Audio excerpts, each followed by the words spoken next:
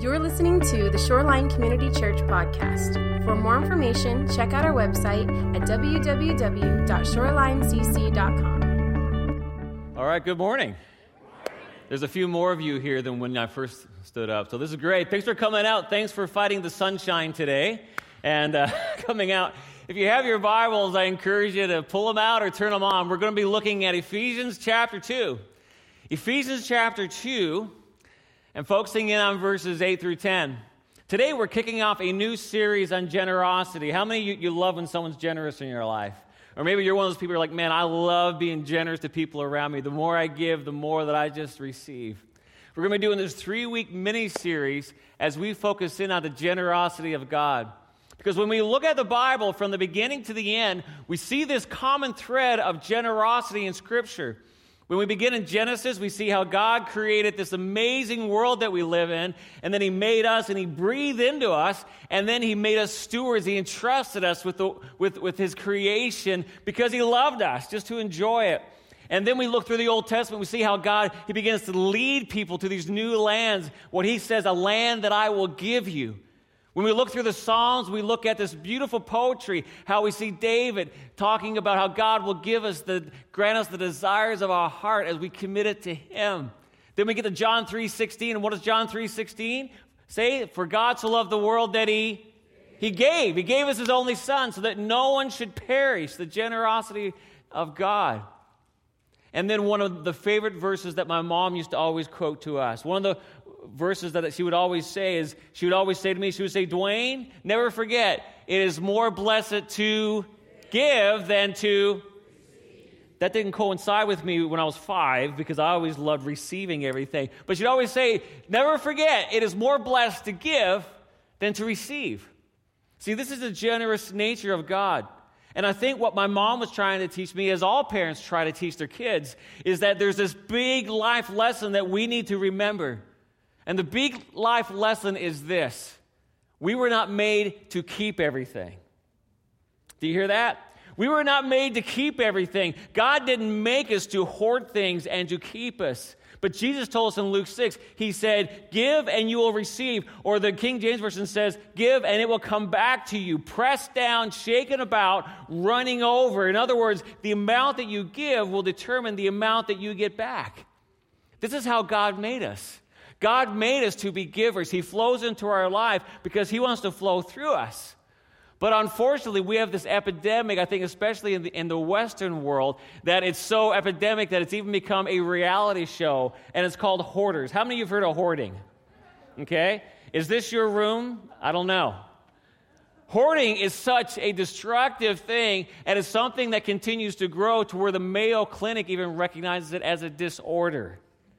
And the reason why they do that is because they classify it as a disorder, as a dysfunction, because hoarding actually gets you off track with how we were made to be. It actually affects our health. They found that those that hoard, those that they just try to keep everything for themselves, they actually become very lonely and very depressed. One of the things that we try to stay away from. Nobody wants to be lonely. Nobody wants to be depressed. But hoarding actually makes us more lonely, more depressed. It makes us suspicious of others. It makes us worried about, is somebody going to be taking something around me? Am I going to get to a point where I'm not going to have what I need?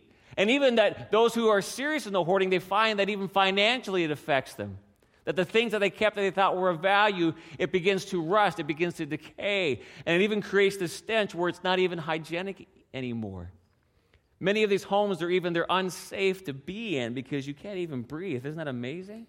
This is what hoarding does. Think Schmeagol. How many Lord of the Rings fans do we have out there, right? Schmeagol, we have this precious thing and it's mine. I'll do anything for it. And it ruins and it wrecks our life.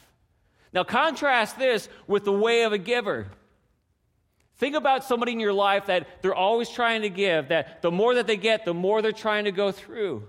These are vibrant people. They're healthy and they're alive. And the people in my life that I know they're active givers, giving to everybody, whether it's a good word or whether it's helping somebody out. They're vibrant people that are living that John 10:10, where it's life to the full. It's overflowing from them. You can't wait to be around them. They seem to have more friends than they can even handle because they're gracious, giving people. See, this is the fullness that God is calling us to. That's why the Bible tells us that the Lord loves what? A cheerful giver. Someone that's, in 1 Corinthians, it goes on to say that they're not being coerced, they're not being manipulated, they're not just giving because somebody got up and said you should be giving, but they're a cheerful giver because they recognize their role and they recognize how God just continually is flowing through their lives. God loves a cheerful giver. And as we look at the kindness of God, and as we look at the love of God and the generosity of our God, we want to begin by looking at the underlying principle of God's love towards us, of God's generosity towards us. Because don't forget, we were made in the image of God. We were made after His image. And what's happening in this underlying principle? It's the underlying principle of grace. Everyone say grace. Grace. We're not going to eat, but okay, we're talking about grace today. Okay? Can I tell you my dad's favorite grace? This is not my notes. I grew up in a home where we always said grace, and a lot of times for grace, we just kind of prayed before it, but my dad had all these poems, and one of his favorite was good bread, good meat, good God, let's eat, right? Yeah. He had some others too, but I'll save those for later. Come to the newcomers. I'll share them all with you, okay, if you're new today. But we want to look at God's grace, so here we go. Ephesians chapter 2, verse 8 through 10. Can you read this with me? Let's read together. God saved you by His grace when you believed. And you can't take credit for this. It is a gift from God. Salvation is not a reward for the good things we have done, so none of us can boast about it. For we are God's masterpiece. He has created us anew in Christ Jesus so we can do the good things He planned for us long ago. Long ago. Aren't you thankful for God's grace? God's grace in our life. We need to recapture this as the body of Christ today. We need to capture this doctrine of grace and what it means. Because when you look at the Bible and you look at the life of Jesus, you found that the worst that somebody felt about themselves, when people in that day, when they felt bad about themselves and the worse that they felt, the more they were attracted to Jesus. Now think about that. The woman at the well, Matthew, Nicodemus, the woman caught in adultery. The worse they felt about themselves, the more they felt attracted to Jesus. And that makes me feel convicted. Do you know why? Because so many times the worse that someone feels, it doesn't mean that they feel more attracted to the body of Christ today. Isn't that true? That often sometimes the worse that somebody feels, the more hesitant that they are to engage with the body of Christ. Or if they find out that you're a Christian, the worse somebody feels, they don't want you to know about it. But that's not the way we were made. We need to be walking as people who are filled with grace, filled with mercy, that if someone's feeling bad, just like Jesus, they're like, I need to go talk to her. I need to go talk to him. I need to go to Shoreline Community Church because I'm feeling bad about myself, and they're going to help me. They're going to show me the love of God. They may not know what it is, but they want to feel that love from God so that they can get back on track. That's who we were made to be. And my goal in this series is that we would come alive in that, and that our community from without as well as from with, if you are going through a hard time, that the worse you feel, the more you want to get here, the more you want to find a Christian, because you know, if I can find someone who's filled with Christ, I'm going to make it. Amen? Does that resonate in you? Is that one of your goals for this new year? That the worse somebody feels, the more they're attracted to you. You live in that way. If I live in that way, you watch how the world changes around us. And my prayer is that, God, may somebody who's feeling down, may they never be repelled by me. May they be attracted by your Holy Spirit. Is that your prayer to the Lord? Just lift your hands to God if that's your prayer today. And say, God, use me, oh God. Let me be filled with your grace and your mercy, so that those who are hurting, those who are suffering, they would be drawn not just to me, but they would be drawn to the Christ who is in me, transforming me and making me alive in you and find healing in you, I pray. Let your grace abound in us, God. We need you. We need you, oh God. So as we go through this, your holy word today, let your grace and your mercy abound. We sing about it. We say your grace is enough. We sing Amazing Grace, how sweet the sound. God, let that sound ring from us. Let that sound ring alive in us, oh God. In Jesus' name, transform us today and fill us with your grace and mercy. And everyone said, Amen. Amen. And I could stop right there and the sermon's done. This is where you applaud. It's His grace and His mercy. So let's dive into this today. Let's allow those songs to transform us and come alive. As we look at, first of all, what is grace? And then secondly, we dive into what is the purpose of grace? And then the last point, what does grace empower us to do? Amen. You ready to dive into the grace of God today? Let's dive into it. First of all, what is grace? Well, grace is one of the big distinctions of God. And when you look at Christianity, grace is something that sets it apart from every other religious thought that's ever been or ever will be, because this is who God is. You don't find grace alive in a lot of the other religious thoughts throughout the world. Many theologians, they've even cited that at the very center and the very core of the entire Bible is the doctrine of grace. Grace is everywhere through Scripture. See, grace is the opposite of karma. And karma is something that we talk about a lot. Like when something bad happens to them, what do we say? Well, what goes around comes around, right? We speak karma so naturally, but we forget the grace part. See, karma is all about getting what you deserve. Karma is about placing your own destiny in your own hands. And there's an element of truth in it, because in Galatians, it says what? Whatever we sow, we shall... Man, you guys know your Bible. Whatever a person sows, that they will reap. There's a little bit of truth in it. And the truth is this, that we have a responsibility for our actions, don't we? We have a responsibility for our actions. Sometimes we forget that. Think about that every time you tweet or post something to social media. Whatever you tweet, whatever you post, there's a responsibility that's going to come with you in that, okay? We are responsible for it. Because if we jump up, what's going to happen if we jump out? We're going to go down. What goes up must come down. What goes up? All right, good. You got that, okay? Whatever goes up must come down, but here's the difference with grace. When you come down in grace, God is there to meet you when you come down.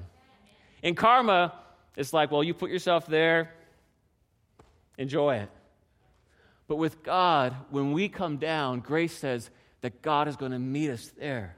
This is the grace of God. See, grace is about getting what we don't deserve, not getting what we deserve. And see, Christianity, it reveals what we deserve because we need to be aware of our responsibility. Jesus never backed away from identifying sin in people's lives because there's a responsibility.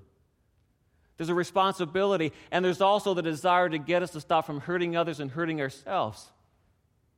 So as we follow Christ, there's this revelation of what we need to get right. There's this revelation of that we owe much more than we could ever repay. We can never pay off the debt of sin in our life. And not only that, we keep getting in more and more and more and more and more debt. We just keep charging that card. But Christianity, it also reveals the answer, which is God's grace. It reveals the debt, what we owe.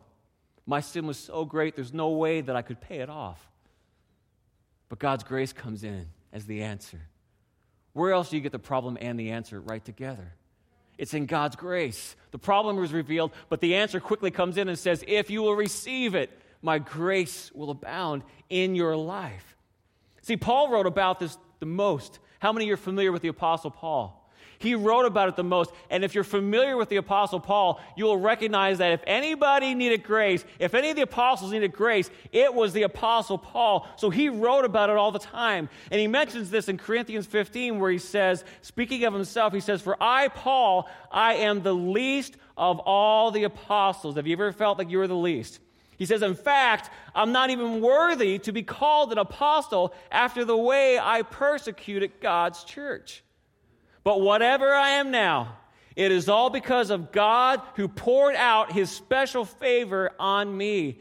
And not without results, for I have worked harder than any of the other apostles. Yet it was not I, but God who was working through me by his grace. Paul is saying, look, I used to walk around, I used to go after persecuting, killing, chaining, imprisoning Christians. I was the worst of them all. But then God's grace came into my life, and it changed me, it transformed me. And now it is not I who live, but Christ who lives in me. This is the work of grace in our life. But see, we're often confronted by this because there's a myth out there. There's a myth that says good performance equals acceptance. Good performance equals acceptance. How many of your life has been lived that way? If I just perform enough, if I just do enough good things, if I just please people, then I'll be accepted for who I am. You know, even as a kid, I was taught this, okay? Even as a kid, I was taught this. Last of 8 kids, and my dad was a salesman, and he would go off and go on these long trips. And I was told before he left, Dwayne, if you're a good little boy, when I come home, I'm going to have a candy bar for you. Little Dwayne loved candy bars, let me tell you. So all week, I'm not saying I was perfect, but I was able to hide the stuff that I did wrong enough, I guess. And I knew on Friday I was waiting at the door. When I heard his vehicle pull up, I was there, my hands were out. Dad, I've been a good boy. I'm ready for that candy bar. So every week, I would do my very best. Now, I have an amazing dad, and I'm not saying don't reward your kids, okay? Don't worry, guys, I'm going to reward you. But what I'm saying is that we have this mentality that if we just perform well enough, if we just do the right things, if we just please enough people, then I'll be accepted. But see, this formula is destructive because when the formula is good performance equals acceptance, our lives are always hanging in the balance. And that we feel that our acceptance is going to be based on whether we perform well enough. Have you ever been there? You haven't performed well, and then you're like, man, no one's going to accept me, or things are going to be on the line. You never have that firm footing. It can be a destructive force in our life. But see, this whole idea of good performance equals acceptance, this is a commodity-based relationship. It means that if you give me what I want, then I'll accept you. You give me what I want now, just like a vending machine. I pop the quarters in, I'm going to get that candy bar out. As long as you give me what I want, then you're accepted. But the minute you stop producing, the minute you stop doing what I want, what I value as good, then it's over. That's a commodity-based relationship. And see, on the surface, this may seem true, but it's not God's way. This is our verse today that what? Salvation is a gift. It's not based on our good works. No one can boast about it. This is not the formula that God works in, thank God, okay? Because my vending machine is empty. But God gives it to us as a gift. And I love what Bob Goff says. If you're familiar with Bob Goff's writing, he's a super encourager. Here's what he says. Bob Goff says that God makes confetti out of our big plans for self-improvement, and he uses it to celebrate his better plans for grace in our lives. It's a reminder that grace isn't just a means to an end, it is the end. It will be enormous grace, not our big plans that will change the world. Look at that. God takes your big plans for self-improvement, and what does he do? He shreds it up, and he makes a party out of it. It's just confetti. And it's not our big plans that change the world. It's what?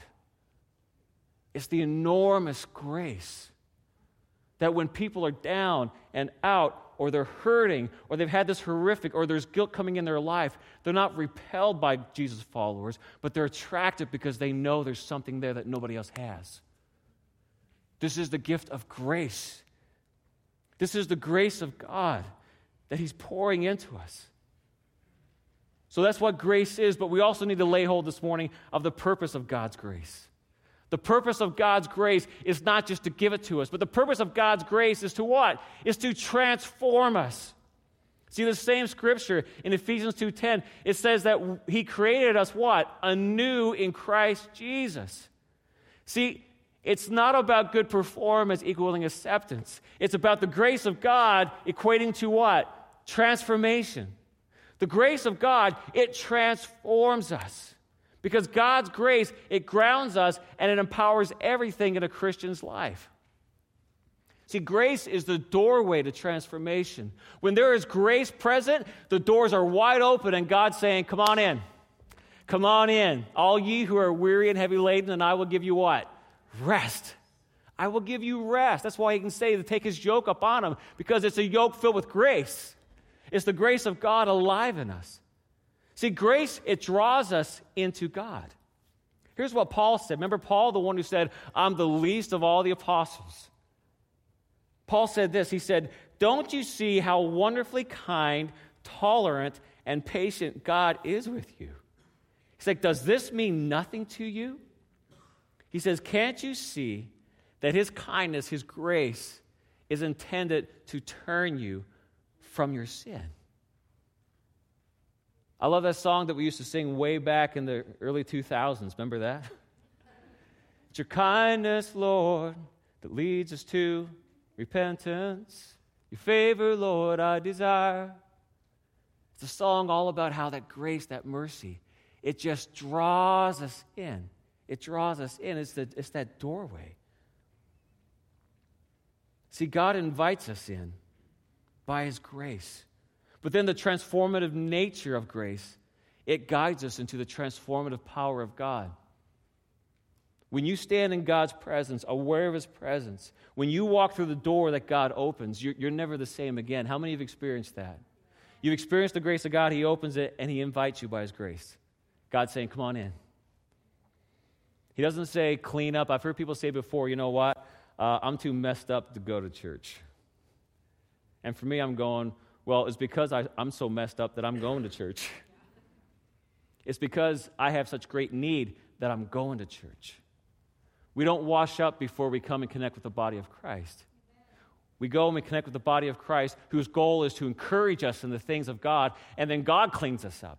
Then God makes us anew. That's what God does. But it's only as we allow this grace.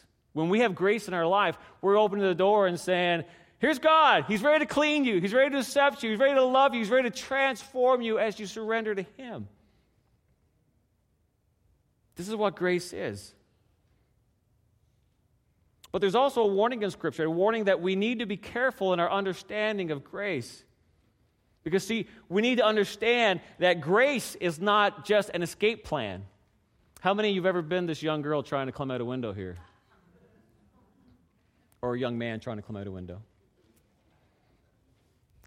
See, there have been times in my life when people have found out that I'm a Christian, they've said things like, well, Christianity is just a crutch. It's just an escape hatch. It's just a way of kind of getting away from everything. Which my response was, it's not a crutch. Christianity is a jetpack on my back. It propels me. It enables me. Grace is not about crawling out of a window. Grace is not about just having this escape plan. Grace is not about justification for our behavior. Let me say this. Grace is not there to empower your narcissism.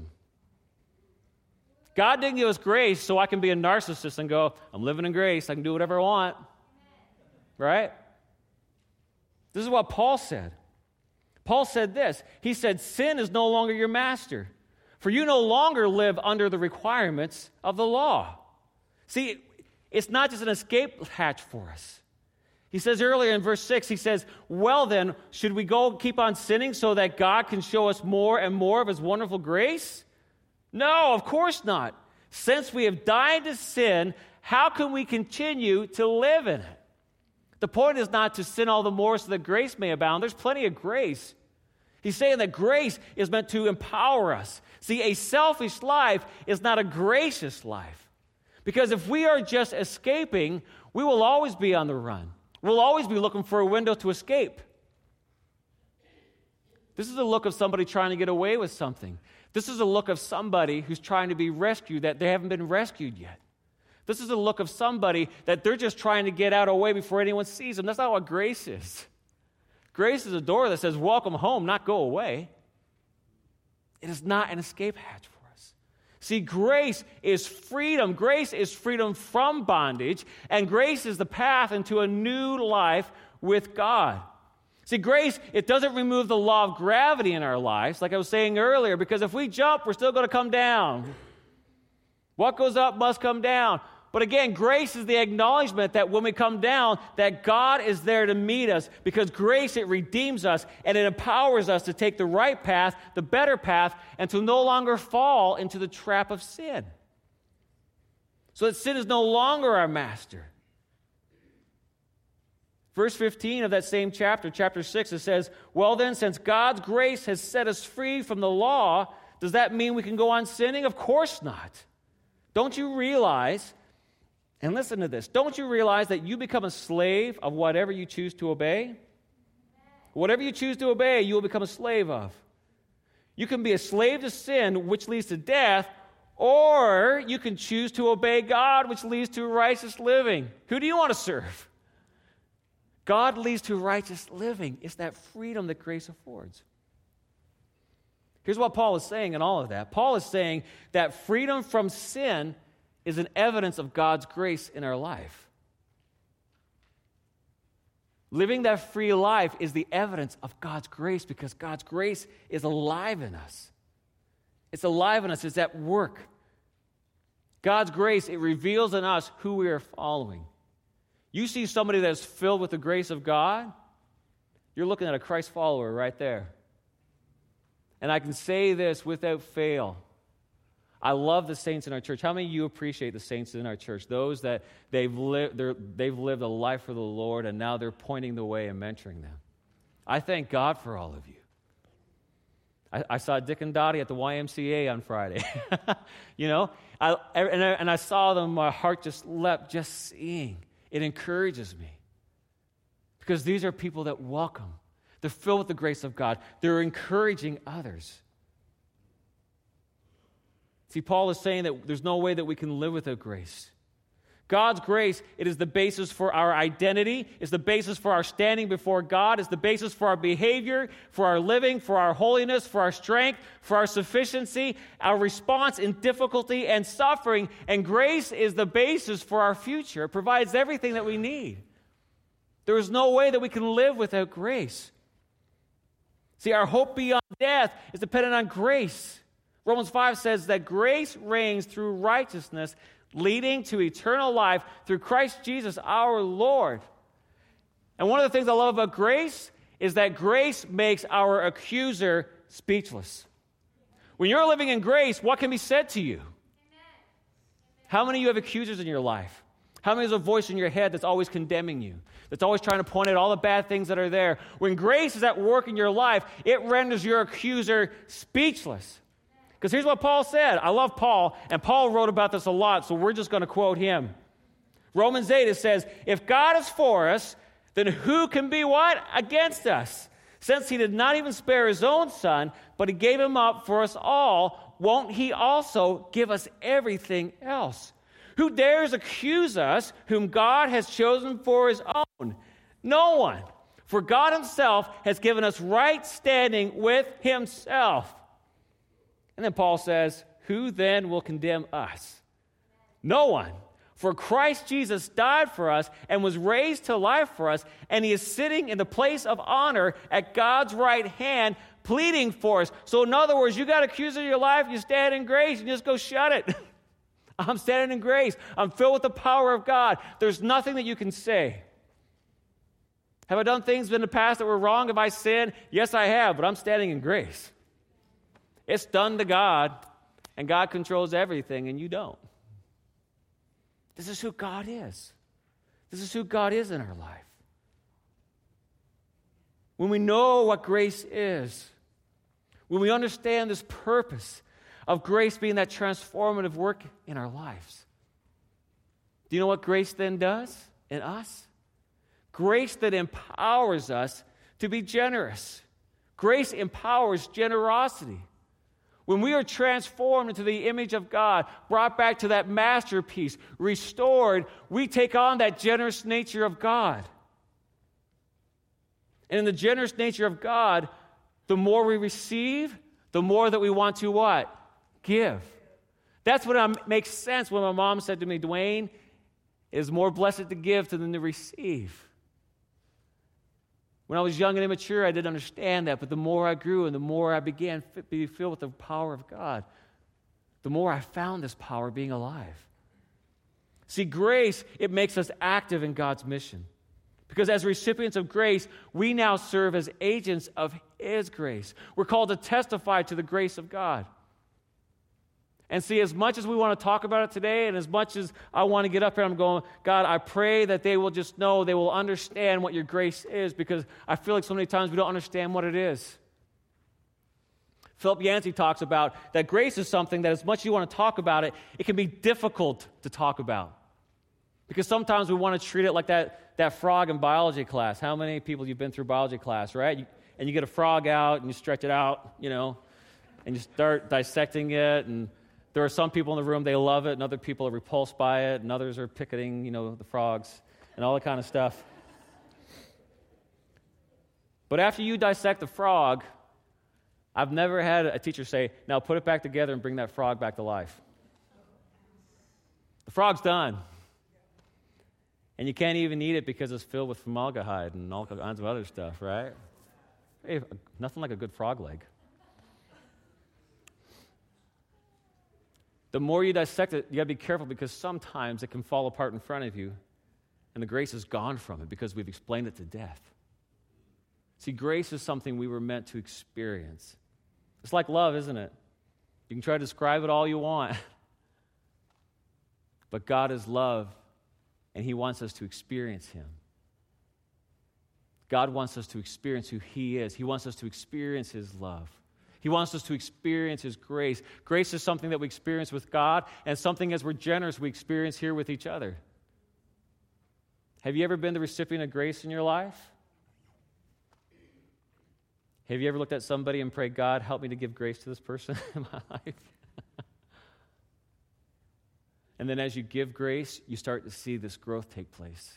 You start to see this transformation take place as you pour grace, and you're like, wow, this really works.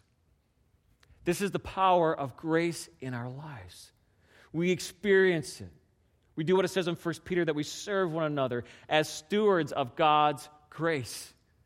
We're called to be stewards of God's grace. God pours into us. He's saying, now, go give it. You receive my grace as it's been given to you. Now you start giving it to other people. See what will happen. See, receiving always has the responsibility of giving.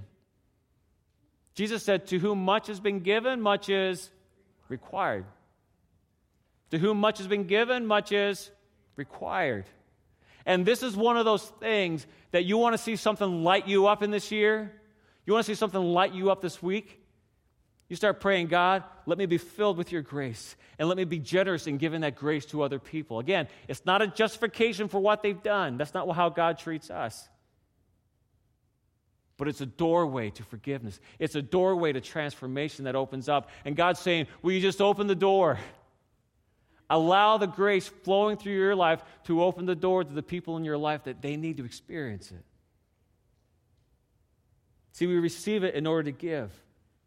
And grace only grows as we give it away. What happens if we hoard it? It rots. It dies. It's like the frog on the table, right? Just dissect it, and there's nothing there. We don't hoard this. We don't keep this. We give it away. We give it away. This is what Jesus was talking about in Matthew 18. In Matthew 18 with the parable of the unforgiving debtor. Do you remember that parable? Right? There were two people. There was a man who owed the king like over $1 million in our currency today. Can't even imagine it. Owed over $1 million, and the king brought him before him and said, your account's payable, it is due. The man begged and pleaded for mercy, and the king gave him mercy and said, you know what? I'm going to forgive you of your debt. $1 million. Especially in that day when you owed somebody, your family was held liable. There was a lot at risk. But the king graciously said, I will forgive you.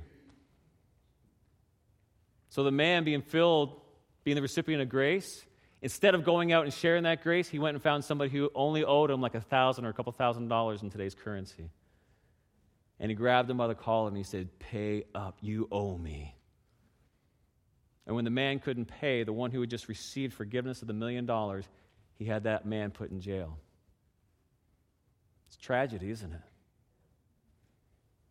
Do you know what that story was initiated by?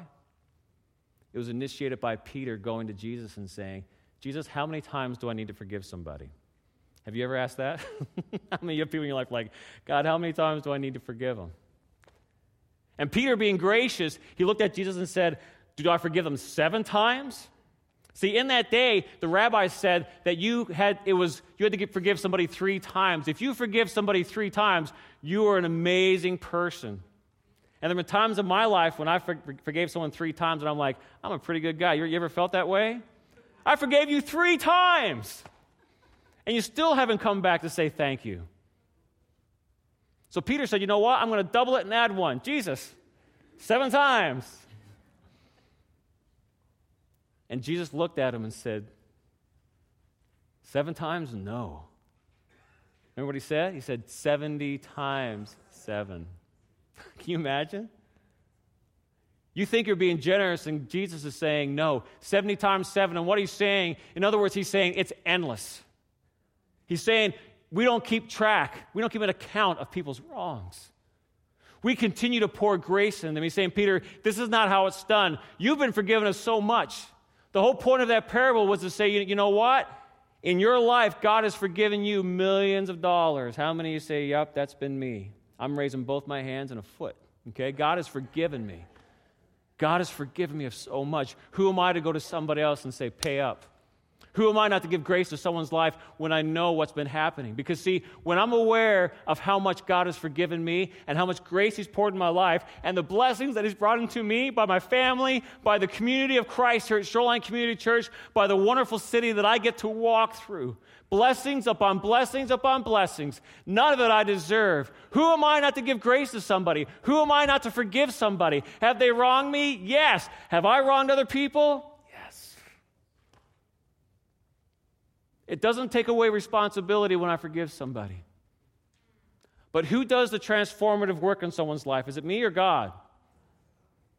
So who are you going to trust, me or God? That should be the easiest question of the day. Who do you trust more, me, Dwayne, or God? God. God knows everything. He sees everything, and He's out to transform people's lives. But the door of grace, it opens up. It's not a cheap grace. It's not a shallow grace. But it's a grace that welcomes people to transformation as they kneel before God and say, God, I'm a sinner. I'm a sinner. Forgive me. Please forgive me, Lord. Fill my life with your Spirit. I confess my sin to you. Now transform me. And the Bible says that when we do that, God is faithful. He is just to pour into us. And watch how He'll make a world changer out of you. I believe that's part of the reason why Paul was so powerful. He knew how far from God he got. And for him, he thought he was actually serving God. He thought he was doing the will of God. And then when Jesus met him, when he experienced the power of Christ, everything changed. And he went, my God, you've given me so much. I'm going to give. I'm going to pour. I'm going to bring it. Did the Apostle Paul ever fall? Yeah, he made mistakes. But who was there to meet him every time he fell? God and His grace. Jesus, that's a good answer too. God and His grace. Jesus there to pick him up. When you live in grace, every time you fall, you got your big daddy there. Your Heavenly Father, your good Father, filled with grace to pick you up. See, when grace is alive in our lives, we are excited to share it. We're excited to share it. We know what it is, but we've experienced it. We've allowed grace now to come in and to transform us. Because sometimes we need grace not just from other people, but sometimes we need grace from ourselves. How many of you would say, the biggest accuser in my life is me? The biggest one shouting in my ear is me, but all the things I've done wrong, or I can't do this, and I'm worthless, and I'm all that. You need to allow grace to silence your own voice that we talked about and to say, you know what? It's the grace of God. You need to hear God speaking to you and saying, you're my masterpiece. You're my masterpiece. You're my child. Let me make you anew. The old things are passed away. All things become new. All things become new. And as the worship band comes back to lead us in this wonderful song that talks about this today, I'd like for everyone just to kind of close their eyes and just give a minute. Give a moment this morning. And I want you to ask the Lord this question. Say, Lord, where do I need grace in my life? Where is grace absent? Just speak that to the Lord and just listen. Have that posture of speak, Lord, your servant is listening. Allow His Holy Spirit this morning that wants to do this work in your life. He wants to do this work of grace to empower you this morning and to use you for His glory. Ask the Lord that.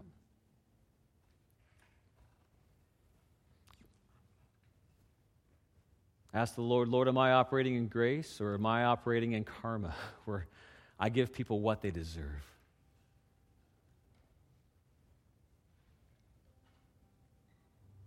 Or sometimes I don't receive it because I know I don't deserve it. Do that work.